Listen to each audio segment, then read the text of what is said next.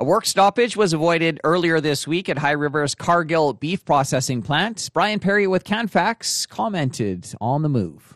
Pretty much our biggest plant in Canada, that and JBS and Brooks are similar sizes, but, they kill 4,800 head a day, which is about 35% of Canadian production, or, 45-ish% of Western Canadian production just in that plant. So, it's a huge deal given the large cattle on feed numbers and large cattle supplies in general. We just, it would have been pretty, well, it could have been pretty devastating to the market if they would have been closed for any length of time. So, certainly glad to see that all got sorted out in time, and Cargill hopefully can, get pretty active on be more involved in the market more confidently here moving forward. What is the latest on the markets? Well, it's going to be interesting. We're a little bit early this week. Our Fed markets, we saw a little bit of strength last week, and we're anticipating some more strength this week. The U.S. markets rallied significantly in the last month or so,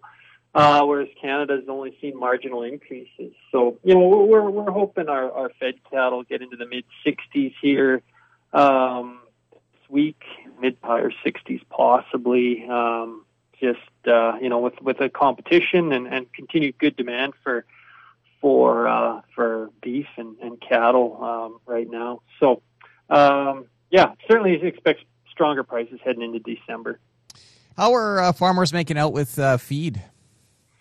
The feed overall has been a challenge. Our calf markets have not been, very robust either. They've picked up slightly from the lows there in November, but, it's the high feed costs, corn and imported corn and barley's extremely expensive, over $400 a ton down in the feeding areas. Hay and stuff is manageable, I think. Luckily, we had an open fall, and guys are just starting to get into some colder weather and feeding now. I think most of the cow-calf guys, are in, I guess maybe somewhat better shape than they thought in midsummer when there was, no grass around and shortage of feed. So, I think it's manageable.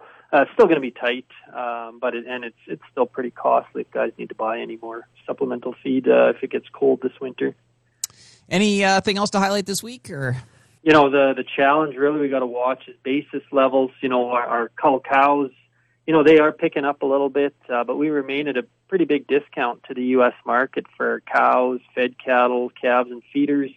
We might see a few more exports going forward and maybe a slowdown in imports. So, we're at a feed cost disadvantage and our prices are lower. So, we could see a little bit more southern trade happening. That was Brian Perry with Canfax.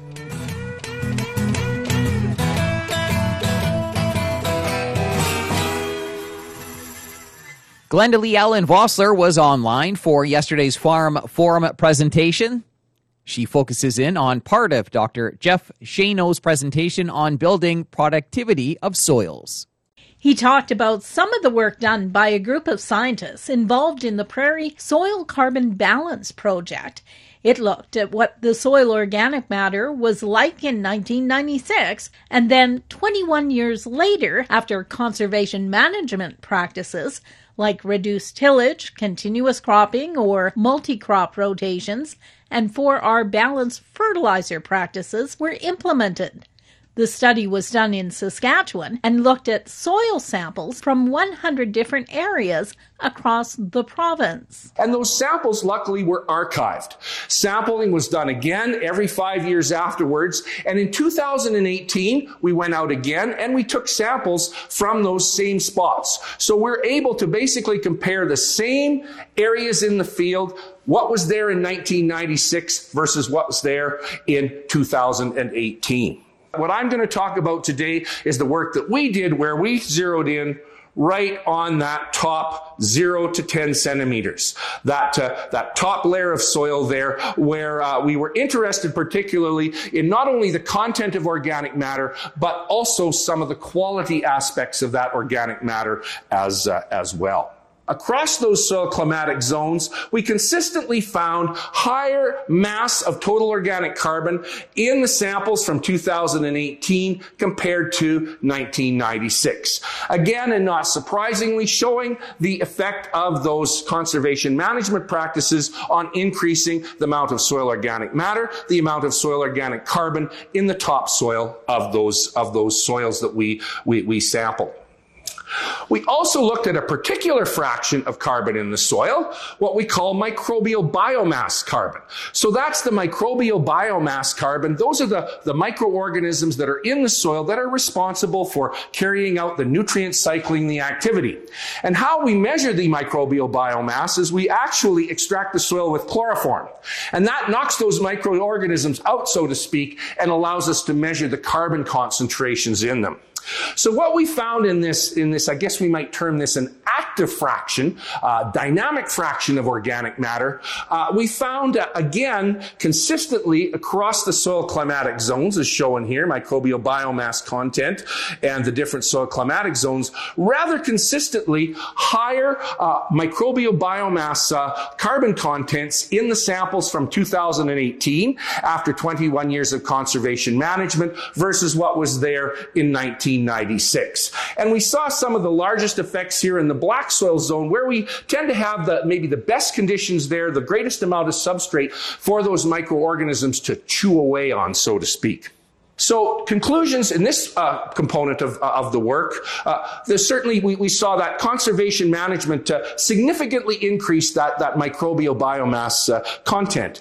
And that relates, I think, to then a prediction about enhanced soil nutrient cycling in those soils and turnover and greater overall microbial activity. And we also observed that soil conservation management significantly increased the total soil organic matter content in that top 10 centimeters that we were measuring. And that relates to increased fertility, because that organic matter is a very important storehouse of nutrients, especially nitrogen and sulfur. Phosphorus as well. Also, the things that organic matter does for the soil in the topsoil, improving that soil structure, aggregation, and water relations as well. So overall, I think what this work shows is that really the conservation management practices that have been adopted, employed by growers, I think are having a positive benefit on soil organic matter, soil health, and carbon storage. Really, I think a good news story. That's Dr. Jeff Shano.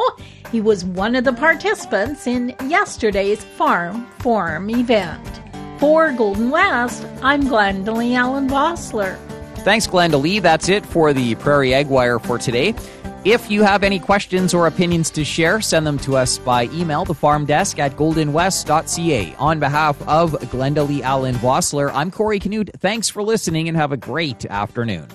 The Prairie Ag Wire will return tomorrow on the Golden West Farm Network.